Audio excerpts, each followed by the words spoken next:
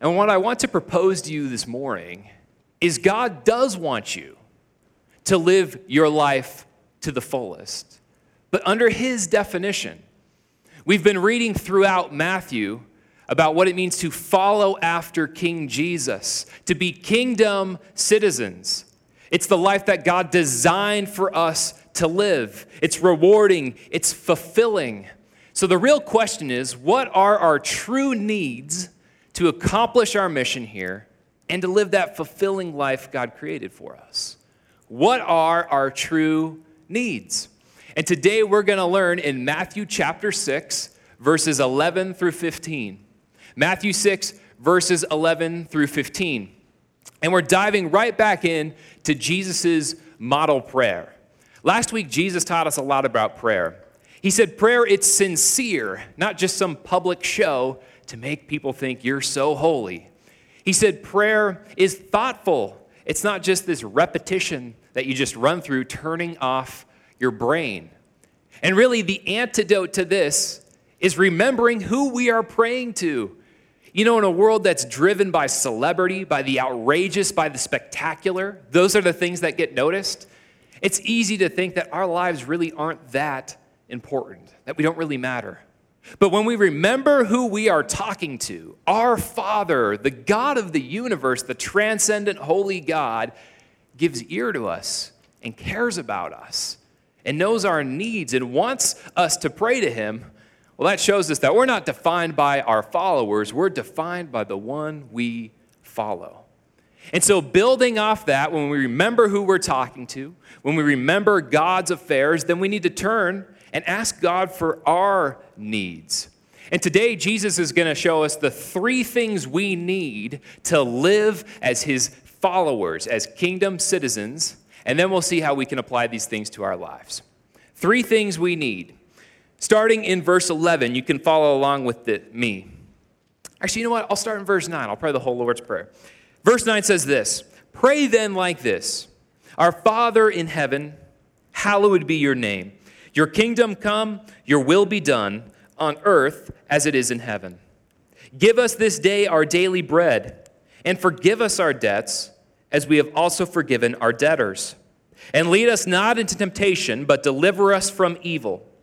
For if you forgive others their trespasses, your heavenly Father will also forgive you. But if you do not forgive others their trespasses, neither will your Father forgive your trespasses." This is the word of the Lord.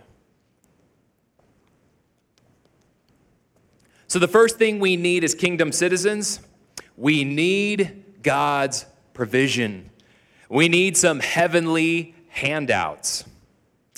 Verse 11 is a simple prayer. Give us this day our daily bread. And sometimes we read this, we think it's too simple. It's too basic. I mean, we're talking to our Father in heaven, the transcendent God, and we're asking him about sourdough. We're asking him about bread. Now, we got to pray about more important things. And so all throughout Christian history, some people have thought this needs to be spiritualized. It can't just be talking about food. Augustine, Cyprian, Tertullian, they said, no, this is some sort of spiritual bread. Well, let me tell you, there's no indication in the text that we need to spiritualize this. This is talking about basic needs, our food. And if we think this is too low for us to pray to God, we've made a mistake. We forgot who we're praying to, because we learned that our Father in heaven, he cares about us. Verse 8 says he knows our needs. And as human beings, we have basic physical needs for a healthy life. And so when we ask God for food, for a healthy body, for protection, for shelter, these are legitimate needs we have as kingdom citizens. And we need to pray and trust God for those. And today, it's so easy to really lose sight of this. It seems so foreign to us. I mean, here in America, even people in poverty, true starvation is fairly rare. We're pretty well fed. But in Jesus' day and in other parts of the world, starvation was a real threat. I mean, back then, people were paid abysmally low wages, so low that you couldn't really save up anything. And so guess what? If you got sick, if you got hurt, if the crop was a failure, That was crisis. You were in danger. There were serious threats. And so this wasn't just a prayer they just threw up to God, not thinking. They sincerely meant it. God, please provide for us today and for the next day. They lived hand to mouth. And for us today, it's foreign. I mean, for most of us, we open up our fridge and it's pretty full. Our pantries are full. We might have an auxiliary fridge and freezer in our garage. We have clothes in our closet. We have a roof over our head. So do we really need to pray this? Shouldn't we take it to mean that more spiritual meaning? Well, if we think that way, we're making a mistake, because we're not just praying and asking God for what he gives, but also we're thanking him for what he has given. Ultimately, all good things are from our Father in heaven. Every good thing you have. Now, this doesn't mean we just sit back on the couch and say, okay, it's all from God. Shower it on me. Come on. No, we need to be responsible and to work. But this is showing us that even the job you have to provide for your needs is given to you by God. Ultimately, we are all radically dependent. And when I say we, I mean all of us, every member of the human race. Even the most famous celebrity, even the biggest business tycoon or mogul. I mean, I looked it up when I wrote this sermon on Wednesday. Elon Musk's net worth, $242 billion. $242 billion. That's a crazy amount of money. He has enough money that he can virtually get anything he could ever want. And with that much wealth, he's so cocooned from a lot of the problems and day-to-day things that we deal with. But guess what? Even Elon Musk, radically dependent. He still needs air to breathe. When he's sleeping, he still needs his body to remember to breathe. 5 minutes without that air, no amount of money, no amount of stocks, no amount of companies can bail you out from that.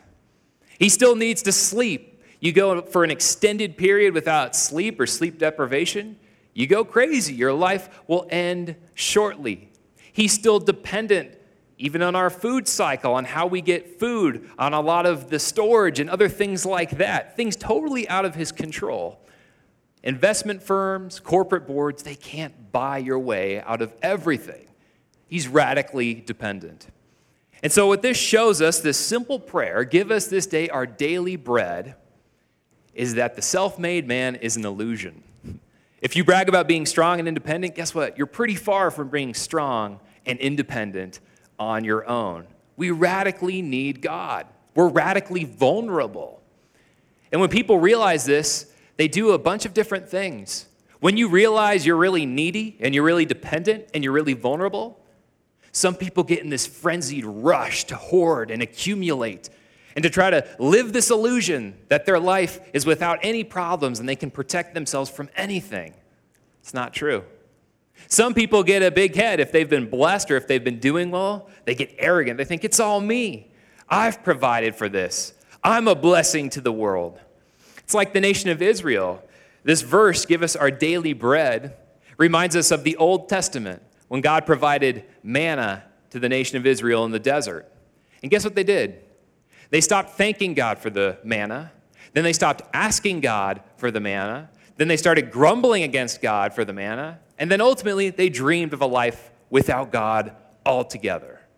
That's not the way we are supposed to go. Jesus shows us that we should live our lives in total dependence on God to provide for our needs. This doesn't mean throw caution in the wind and live totally irresponsibly. We need to be prudent, we need to be wise, but if your life has no risk involved for God's purposes, we aren't really living this out. We need to be dependent on God to provide for our needs. We need his provision. So the first thing we need is his provision. The second thing that we need is God's forgiveness. You'll see this in verse 12. The first word is and. And it's almost like Jesus realized that physical providence, God providing for our physical needs, that's not enough. We have spiritual needs as well. Verse 12 says, and forgive us our debts. We don't like debt. Debt's not a good thing. And guess what? We are all in debt. This is talking about our sin. Because when we sin, it comes with a cost. We deserve punishment. The wages of sin, the price of sin, the cost of sin is death. And we are all in that boat. Jesus shows us throughout Matthew, but also throughout the Bible, how much of sinners we are. We kind of forget this. Sometimes we think we are better than we are. In chapter 5 alone, Jesus says, look, even if you have the perfect outward behavior, if you desire the wrong things, if your attitudes are horrible, that still is not righteous. You could act well, but hate your brother. You could act well, but still have lust in your heart. You can lie. You're supposed to love your enemies. If you don't do this, you are a sinner. There's a cost to that. And that's just the tip of the iceberg. All of us, myself, you, everyone in this world, we are sinners and we are in debt. It comes with a cost. And when we realize that fact, it feels gross, it feels ugly, it doesn't give us the most confidence. But really what we can do then is cast that onto God and have hope, have living hope. Because God paid for our debts. He sent his son Jesus to live a perfect life, to die for our sins, our debts on the cross. It's the biggest debt forgiveness program the world has ever seen. And so we have hope because God has forgiven us of our sins as kingdom citizens. And since we've been forgiven, with great forgiveness comes great responsibility. You'll see at the end of verse 12, it says, "Forgive us our debts as we have also forgiven our debtors." So here we see that we are called to forgive others because we've been forgiven. And when you read this, it might seem a little confusing. It might seem like, oh, this is saying we can earn God's forgiveness. If we forgive this person and that person, then God's obligated to forgive us of this, and it becomes this kind of business transaction. Verse 14 and 15 kind of extrapolates on this idea. Verse 14 says, "For if you forgive others their trespasses, your heavenly Father will also forgive you. But if you do not forgive others their trespasses, neither will your Father forgive your trespasses." And so we know throughout the Bible that we are saved from our sin by God's grace through faith. Jesus died for us. So in no way can this mean that somehow we earn God's forgiveness. And when we realize that, sometimes we can just toss this verse aside and forget about it. But we can't just sand off the rough edges. We can't defang the Bible. In verse 14, it says, "If you forgive others, your heavenly Father will forgive you. But if you do not, neither will your Father forgive your trespasses." And so this is what this is getting at. One of the chief signs that you've truly tasted God's forgiveness is that you can forgive others. Jesus makes this same point in Matthew 18. He tells a parable about a man who owed what was $10 million. And he's on his knees, he's asking forgiveness, he's begging for forgiveness, and he's forgiven of his debt. And then there's a man who owes him $10, and he holds it above him. He will not forgive the man who owes him $10, even though he's been forgiven $10 million. And the end of the parable says that man truly wasn't forgiven in the first place. He hasn't grasped what forgiveness is. See, when we hold grudges, when we hold it against other people when they've sinned against us, we're forgetting how monstrous our sin has been against God. We're minimizing what we have done. And so I'll tell you this, if you want a metric ton of grace for yourself, but won't give someone else an ounce, that's a danger sign. That's a red flag that maybe you truly haven't grasped forgiveness. And when we think about this, it's hard. Forgiveness comes with a cost. It's a great responsibility. Sometimes I've heard people say, well, why can't God just forgive us? Why can't he just, say, oh, it's all good, it's all over? Why did he have to send Jesus to die on the cross? That's dramatic, that's pretty harsh. I mean, he's God. Can he just say, okay, white out, it's over? Well, we're forgetting that forgiveness comes with a cost. Imagine the neighbor across the street from you, they have a son or a daughter in driver's ed, 15, 16 years old, just learning how to use a car. And one day they're getting in the car, they're still kind of nervous. I remember when I was learning to drive, had the jitters a little bit, put it in reverse. They don't check their rearview mirror and they back right into your car. And they feel terrible. You get out of the car, they're crying. They're personally wrecked over the wreck that they just caused. And you tell them, you know what? It's okay. I understand you're learning. I forgive you. Don't worry about it. And they think, okay, thank you. Well, guess what? There's still a cost to that. You still have a dent in your bumper. You still got to fix the damage. Damage was done. And so by forgiving them, you're eating the cost.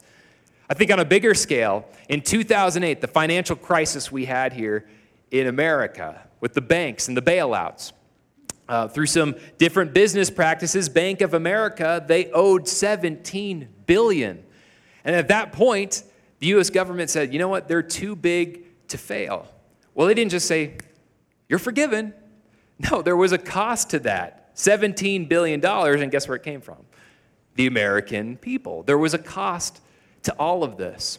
And so when we realize that we are forgiven, we need to forgive others. That's what Jesus is telling us here. And that can be hard because although other people don't even get close to the amount of sin that we've done against God, it still hurts. When people sin against us, there's still pain. There can be trauma. It's difficult. But what God calls us to do is to forgive. And there still might be consequences, and that still might be a process. But if we've been forgiven our debts, this is what we are called to do. It's a revolutionary act. Because you look in our world, forgiveness is an anomaly. Forgiveness isn't something that our world celebrates. Instead, it celebrates no forgiveness. It celebrates canceling. It celebrates all sorts of things. But as Jesus' followers, we can show that revolutionary, radical forgiveness. So the second thing we need is forgiveness. We need God's provision. We need God's forgiveness. And lastly, we need God's deliverance. We need God's deliverance. Verse 13 is a little tricky. The first line says, and lead us not into temptation. I know a lot of you are really serious Bible students. And as those Bible students, you might think, wait a minute. We read in James that God doesn't tempt us, that God can't tempt us. So it doesn't make sense for us to ask God, hey, God, please don't tempt me. That doesn't make sense. It's like asking God to do what he said he won't do. It's like asking God not to sin. So that doesn't quite work. That word temptation sometimes is also translated testing. So it would be lead us not into testing. But again, this doesn't quite make sense because throughout the Bible, it says that as Christians, we're going to be tested with the goal that our faith is strengthened, that we're more dependent on God, and we're supposed to face those testings, those trials with joy. It's something we should welcome in our life. So why does part of the Bible say, hey, face testings with joy, and here we're asking not to even have those? Again, we're kind of stuck there. But we understand this verse when we understand how it's written, what Jesus was saying and what he's doing here. Verse 13, there's two lines, and it's using a Hebrew technique called parallelism. What that means is the second line explains the first one. It gives us some more information. So the second line says, but deliver us from evil. And in the Greek, evil is given a gender. It's a he. So deliver us from the evil one is probably the best translation here. Satan is in view in line number 2. And if that's explaining line number 1, then we can piece this thing together. Satan is tempting us. Satan is in view. So if I was to rephrase this, it would be, God, please help me not to be tempted too far. Lead me not into a place where I'm just going to morally die. And deliver me from Satan and his testings or temptations from his presence. So we're asking for that deliverance.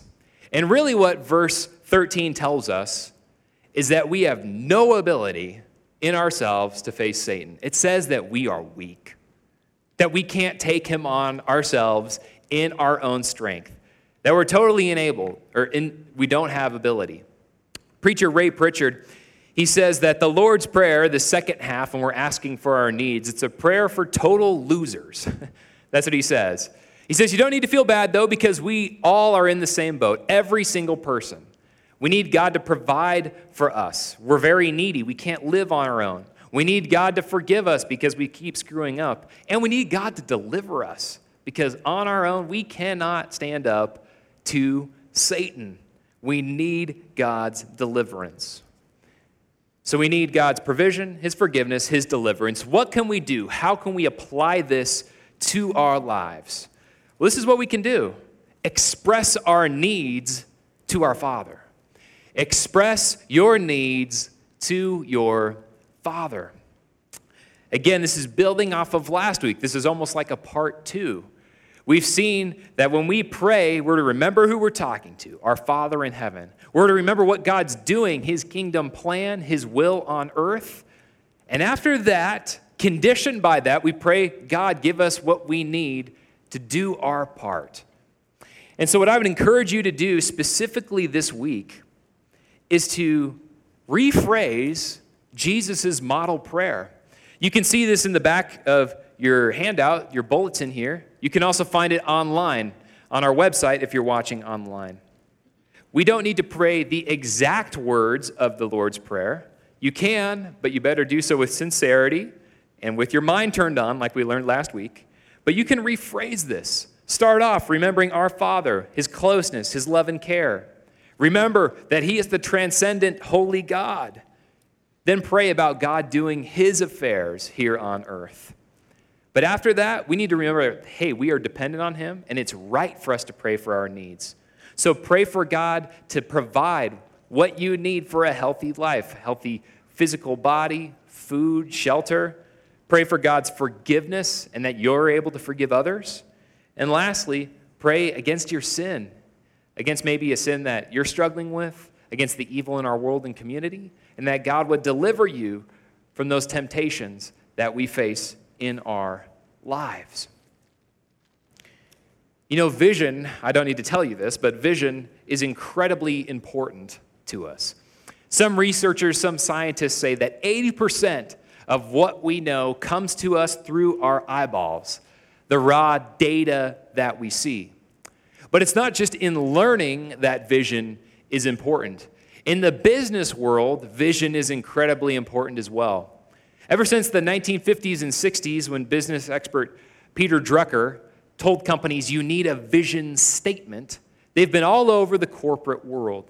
It's a statement of what your goal is, the inspirational ideal of where you're headed.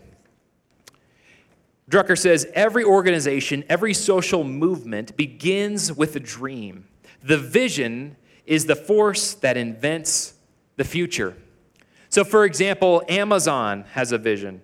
Amazon wants to be the Earth's most customer-centric company, to build a place where people can come to find and discover anything they might want to buy online. I like how they throw that in there. Anything you might want will make you be able to buy needless stuff. Harley-Davidson, also, their vision statement, we're going to fulfill dreams through the experience of motorcycling. And Starbucks says we want to share great coffee with our friends and help make the world a little bit better.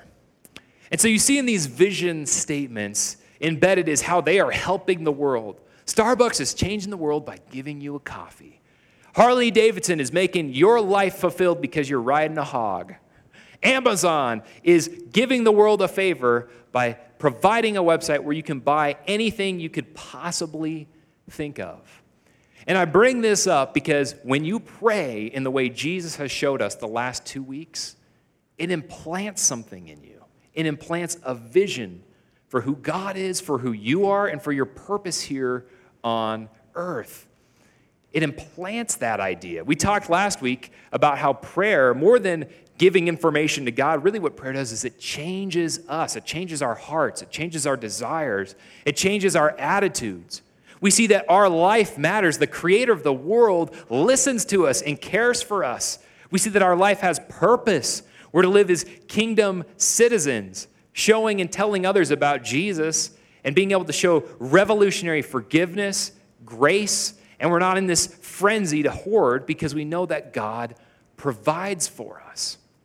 And I want to tell you that if we all take Jesus up and if we all pray this way and if we all rephrase the Lord's Prayer, Think about what that could do to us as a group if we all did that. Living Hope Bible Church, still getting used to it, would be a place where God transforms lives, where lives are changed, where more baptisms happen, people come to faith. I mean, that's what we're here for. It could change the Treasure Valley. It could change Meridian and McMillan Road. This is a place where we come to worship and encounter God. So I challenge you, get to know your Father like we said last week, and then express your needs to your Father like we talked about this week. Pray that prayer, get that vision for life, and live out your calling as a kingdom citizen. Let's pray. Lord God, we know that you are our Father in heaven. And God, we thank you for how you provide for us. We're deeply, deeply, deeply needy people. We need you to stay alive. We need you to provide food on our table. We need you to keep the basic necessities of life going. And Lord, on top of that, we thank you so much for your forgiveness, how you have forgiven us of our sins when we place our faith in your Son. God, as we face temptations throughout our days and throughout this week, please deliver us. Give us the strength. Keep us from those situations where we may not be able to be strong. And God, I pray that we could all live this way, that we could get this vision of who we are, and we could give you all the glory and praise. In Jesus' name, amen.